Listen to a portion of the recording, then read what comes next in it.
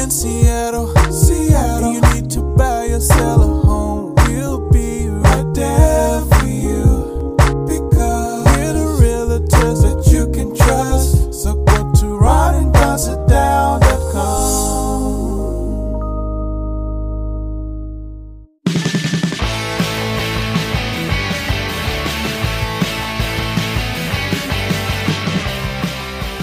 Don't go anywhere unless you want to. It's the Ron and Don Show, starring Ron and Don, and sometimes me at ronanddon.com. Hey, you guys, what's going on? Welcome to episode 479 now of the Ron and Don Show, and you're listening to the Ron and Don Show live from the Les Schwab studio. What is up, Ron and Don Nation? Hey, coming up on the Ron and Don Show, let's talk about Tiger Woods saying that golf, money is ruining the game. He's the only billionaire golfer, by the way.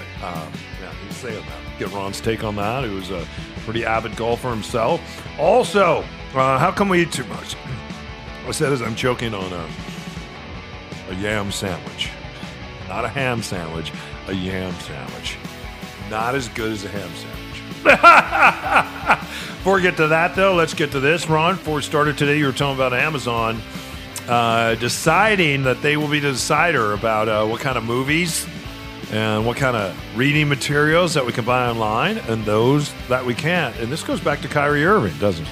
Yeah, there's an interesting article. The new CEO of Amazon, and I'll need to look up his name because I don't remember off the top of my head, was recently speaking at an event, and someone asked him about this controversial movie that got Kyrie Irving expelled from the NBA for a little while. The movie is called From Hebrews to Negroes. And it's a self-made, quote-unquote, documentary that, makes a lot of anti-Semitic claims in it. And it's available on Amazon to watch. And so if you didn't follow the story with Kyrie Irving, who plays for the Brooklyn Nets. Andy Jazzy. And so a couple weeks ago, maybe a month ago, Kyrie just posted the link to this movie on his social media without any commentary, and got in a lot of trouble for it, and ended up, losing some money and endorsements and the whole nine. And so the CEO was asked about this of Amazon. It's like, hey, are you going to take down this movie? Not just that, he lost his job. They're like, hey, you can't play basketball until you come out, you do some work, and you apologize.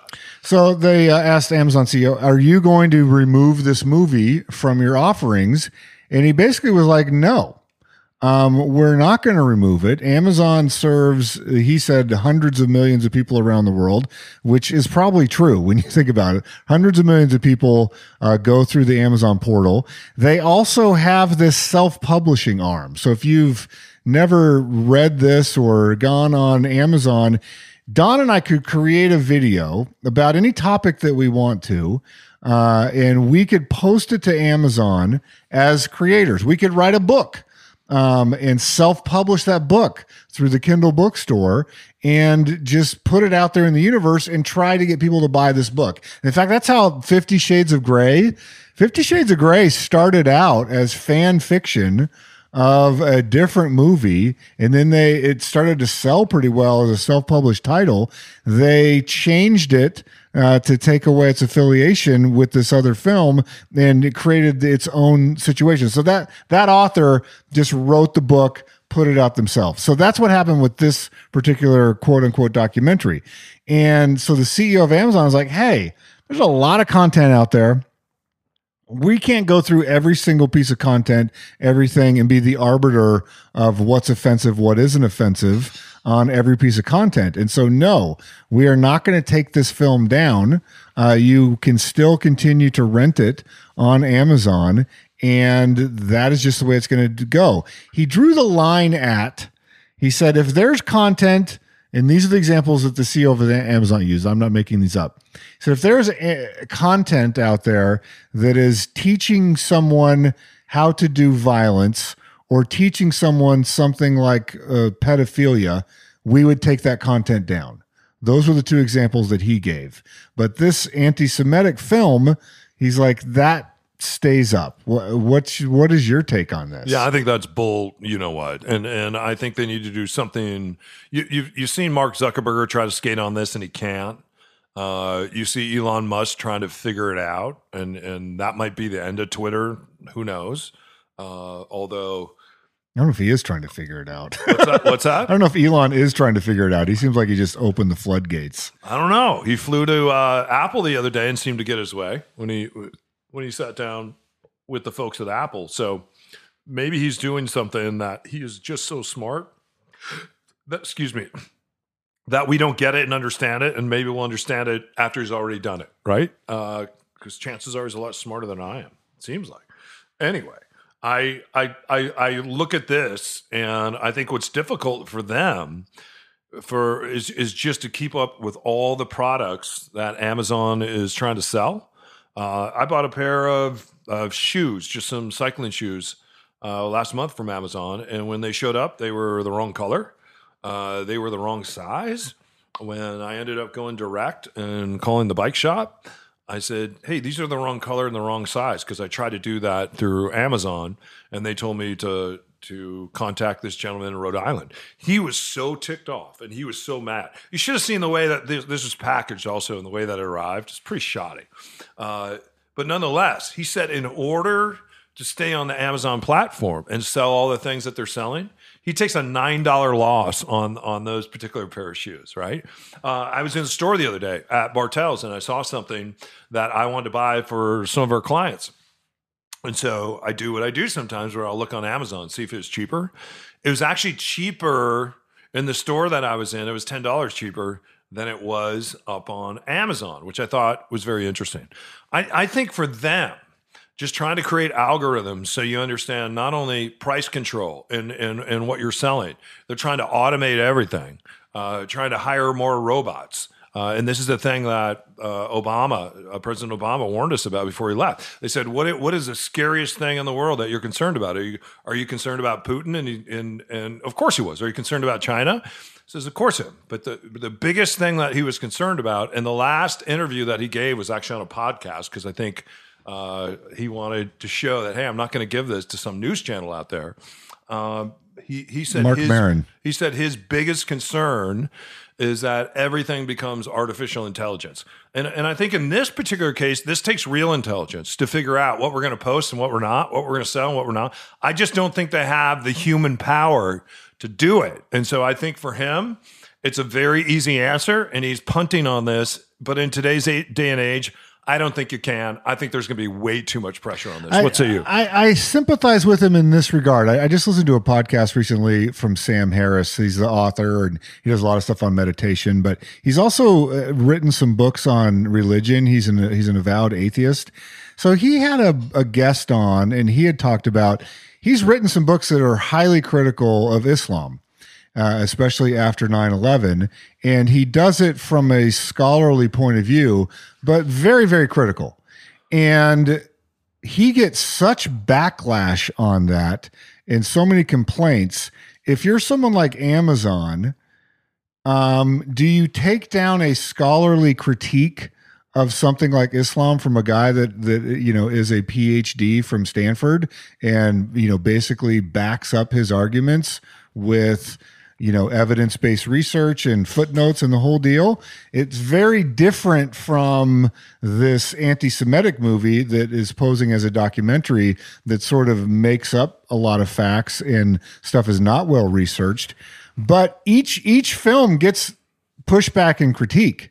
Like each film gets complaints, or each piece of media. So Sam Harris gets a lot of complaints from the Islamic community demanding that Amazon take that book down. And he's saying, hey, I stand behind everything I wrote in there. It's critical, but it's fair, and it's based it's based in fact, and I can back up everything I said in there. Very different than the Kyrie Irving book. But if you're Amazon, do you want to be that guy? Do you want to be the person that says, okay, we want to sell stuff to Islamic people, and we want to sell stuff to Jewish people? Do I want to be the person that makes that call? He's saying he doesn't want to be that person. Well, you have to try. We'll see you on the other side of this.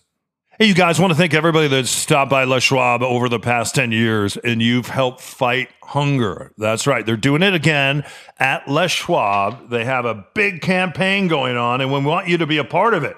Ron, it's brought to you by Aramark, Food Lifeline, and they're teaming up with Les Schwab to help everyone out this holiday season, right? Yeah, it could not be easier to help folks in our own communities with food insecurity. You can do this a couple of ways. Number one is when you're at the store, pick up some non-perishable food items.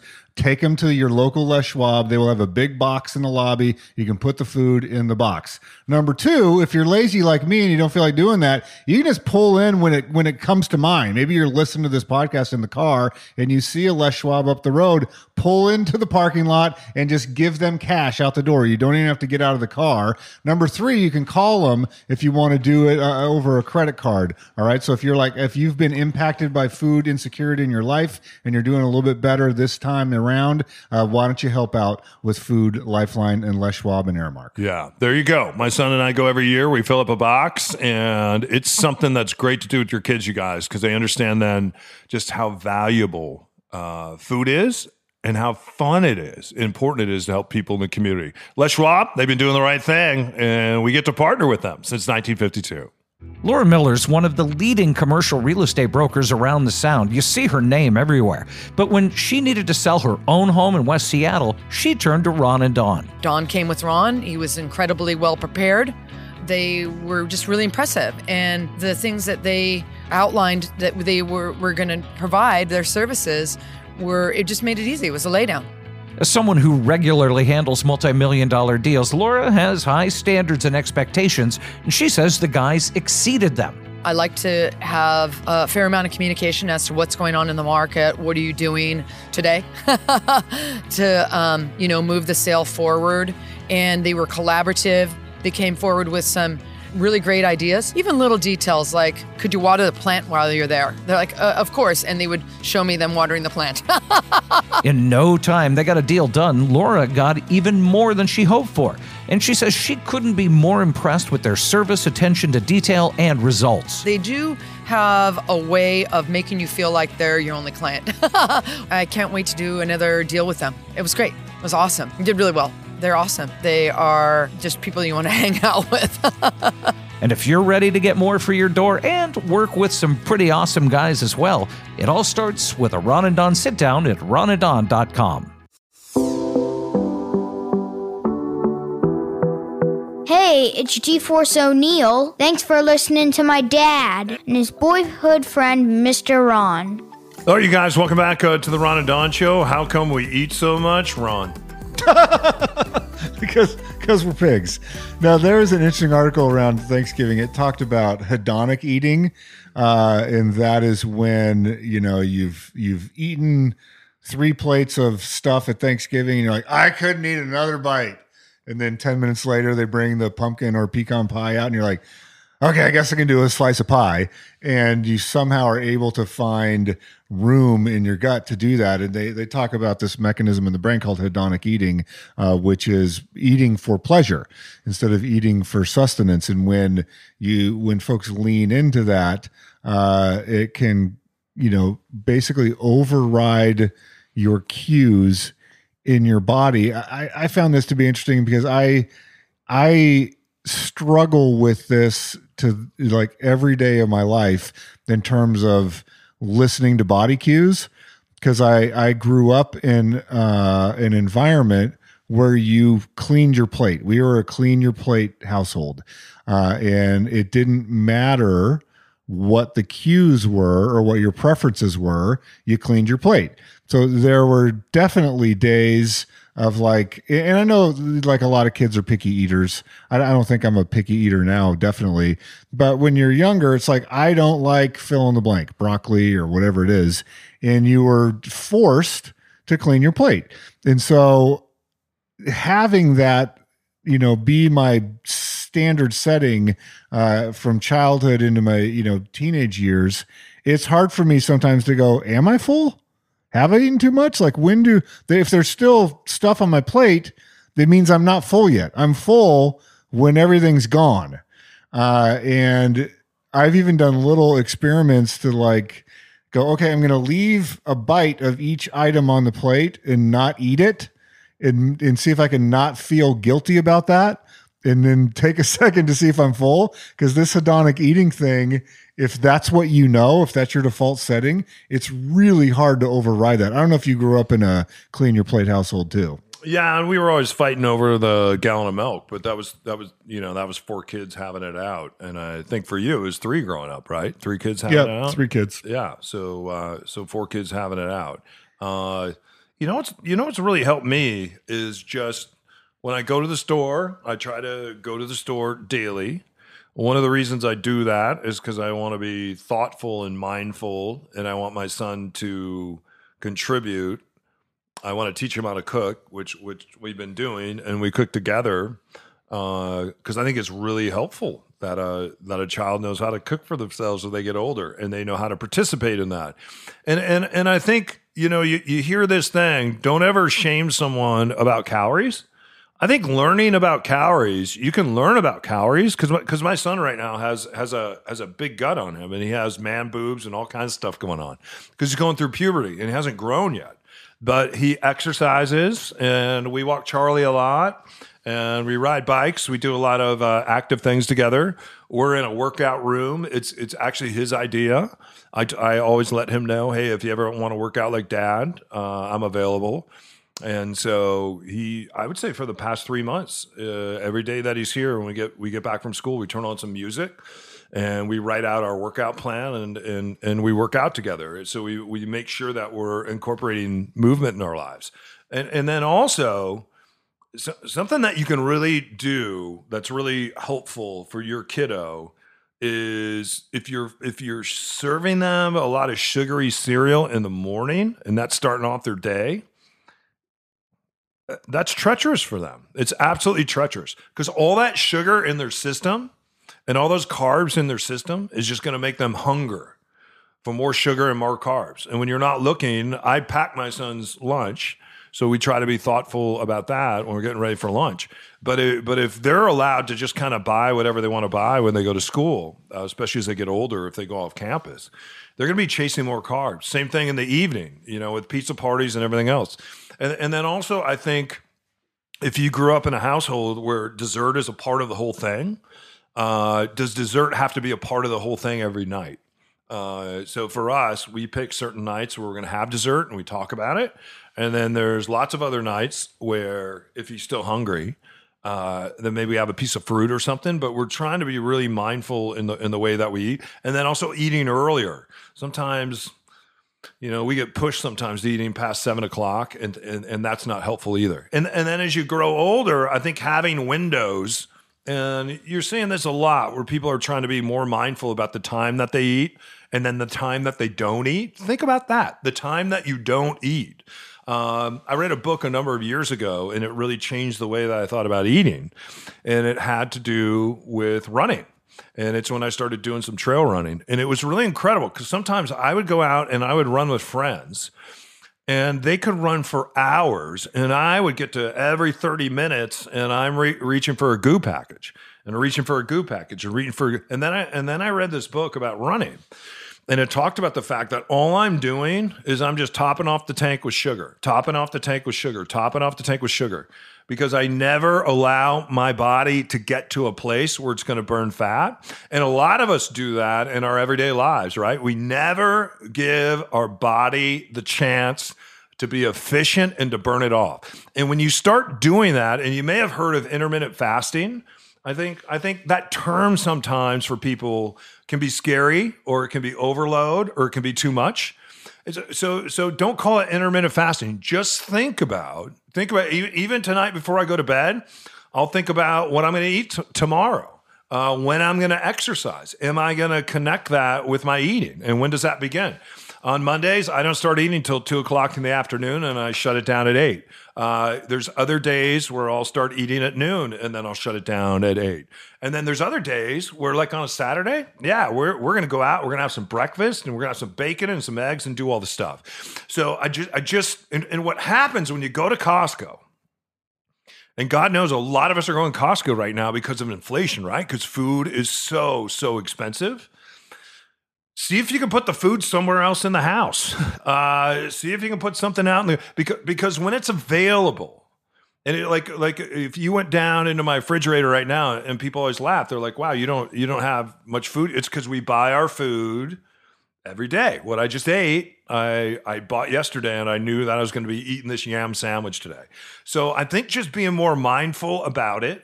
And then when you do stop by, because you have to get fast food I'm at a point now where if I eat fast food, I get a little sick from it because my body is not used to that.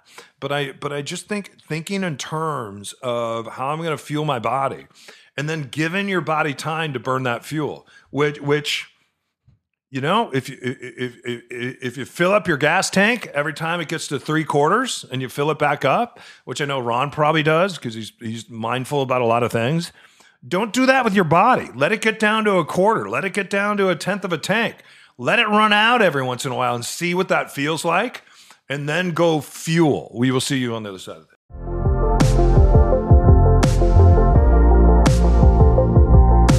Hey, you guys, I'm sitting here with Mitch Weeks right now, one of the great sponsors of the Ron and Don Show. He is a mortgage broker, and you can find out more about him at mitch.loans.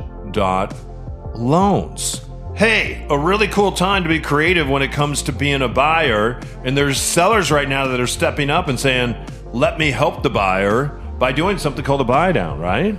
Yeah, they are, and it's one of those things that's beneficial for both sides. Sellers give money up front for the buyers to buy down their rate and save money for the life of the loan. It's a really creative solution, really working for a lot of people. Yeah, there's also something called a 2-1. What's a 2-1?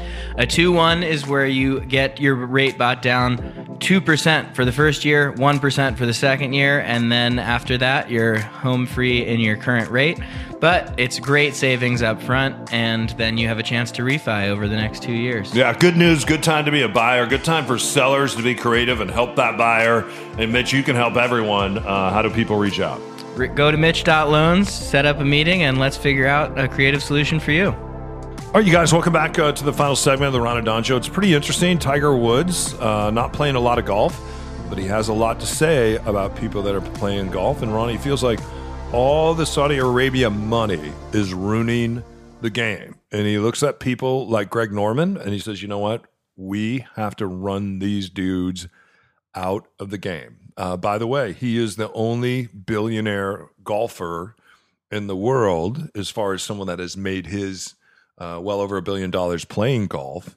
What say you about Tiger Woods? Because it seems like he's having a lot more say these days and is, in some senses, becoming the face of the PGA, I think, right? Yeah, I mean, I don't know if I agree entirely with how you characterize his press conference. He's at a tournament. He has plantar fasciitis. He can't play, so he withdrew from the tournament. And then he did say that Greg Norman needs to go because they're at the point now where the Live Golf Tour, the Saudi Tour, and PGA, they're feeling pressure to merge those tournaments or to sanction it in some way, to partner in some way to allow it. And Tiger Woods said that's not going to happen as long as Greg Norman is still involved with Live. If he goes, then maybe there's a path to make that happen. It's interesting because if you're critical of Live because they're doing sports washing, and that's the concept of a regime like the Saudi Arabian government that uses sports to wash the image of the country. Remember, this is a country that murdered a journalist because they didn't agree with the reporting they did from the Washington Post. And so short time after that is when Liv comes out and they're trying to basically sports wash, get the, standing. If Saudi Arabia can partner with the PGA. And Joe Biden came out and said, hey, that guy has immunity. He goes, I'm not making that up. That's just the rules. That's the laws. And right. And he has immunity. So and that's my critique for, the guys that went to Live. Should they be held to a different standard than the United States government? The U.S. government still does business with Saudi Arabia. They still allowed a Saudi Arabian person to visit here and to not face any sort of prosecution or any sort of judgment legally. And so the United States, if you are hardlining against Live, you should probably also hardline against U.S. politics. So it's a very complicated issue, but I see the point of saying, we don't want to partner with Greg Norman and Liv. I understand that point. I also understand the point of someone like Phil Mickelson, who's on the tail end of his career, going, I added a tremendous amount of value to the PGA, and they're not reciprocating. They're trying to take my highlights and sell them. Phil Mickelson cannot go out and monetize a highlight of a PGA tournament. PGA says, nope, Phil, we own that content. He's like, it's me making a shot. Why can't I monetize me winning the PGA? How come I can't make a digital asset out of a famous moment in my career? Yes, it happened at your tournament, but I'm the one that made the shot. I think that's a valid point from Phil Mickelson. The way he's abrasive, he has a tone issue, and the way he comes across is not everybody's cup of tea. But I think it's a valid point in the same way that I argued for the NCAA athletes to say, wait a minute, they're the ones making the plays. Why is the NCAA getting all the money? Yeah, Why is Nick Saban making $8 million and the player makes $0? Yeah, I don't know if that's all the same, though. What about Tom Brady wins Super Bowl and says, I'm going to Disneyland. How much money is the NFL making off that? And now let's show Tom Brady winning the Super Bowl a year later. And instead of doing that with NFL films, you want to do it with Tom Brady films? Is that what you want to do? So, and do you want him NFL's to be able different than PGA? Do you want him to be able to spike a football and say, hey, when I won Super Bowl, whatever, now eat this oatmeal? Yeah, I mean, the NFL is a team sport. PGA is an individual sport. I'm just saying there's a lot of facets to this. And for Tiger to call for Greg Norman to be out, I think Greg Norman would say, hey, because of what I did, all the prize pools went up. And there is a valid critique, I think, of the PGA, which claims to be a nonprofit, when they have hundreds of millions of dollars in assets. And their executives get paid pretty handsomely. How can you be a nonprofit and have $700 million in the bank? It's pretty amazing in a white sport that you have a black man who's richer than them all, who is stepping to a microphone and defending that sport. It's pretty amazing. It is amazing. It'll be interesting to see what happens. If Greg Norman goes, the PGA will feel pressure to sanction a relationship with Liv because they want those major winners back to play at majors. They took an untenable line that was unwise this past summer. So we'll see how it develops. Rory McIlroy is the other guy that's really waving the PGA flag, which is interesting because he's from Europe and he's not an American citizen. So anyway, it'll be interesting to see how this plays out. And Greg Norman's Australian, of course. But I see valid points on all sides. I really do. Hey, you guys, thanks for listening to the Ron and Don Show. If you want to get in touch with us, first of all, happy holidays to you. And if you're listening and you're thinking about, hey, when it comes to 2023, is it going to be a good time to buy? Is it even going to be a good time to sell? What about investing? Ron, people can get in touch with us. We can do something called a Ron and Don Sit Down, which is a virtual meeting. It's about 30 to 45 minutes. It's absolutely free. It's a chance for us to kind of talk about your real estate journey and see if we'd be a good team either now or sometime in the future. Yeah, email me. Let's put together a game plan. We can do a 45-minute Zoom call and get you on the right path. Ron@ronanddon.com. Yeah, and I'm Don at ronanddon.com. Head up, shoulders back. We'll see you next time. You're listening to the Ron and Don Show. Happy holidays, you guys. Only. What do you say, Charlie? This is the Ron and Don Show. Only on the Ron and Don Radio Network. Now keep your head up and your shoulders back and keep blowing that trumpet, and we'll see you next time. Only on the Ron and Don Radio Network.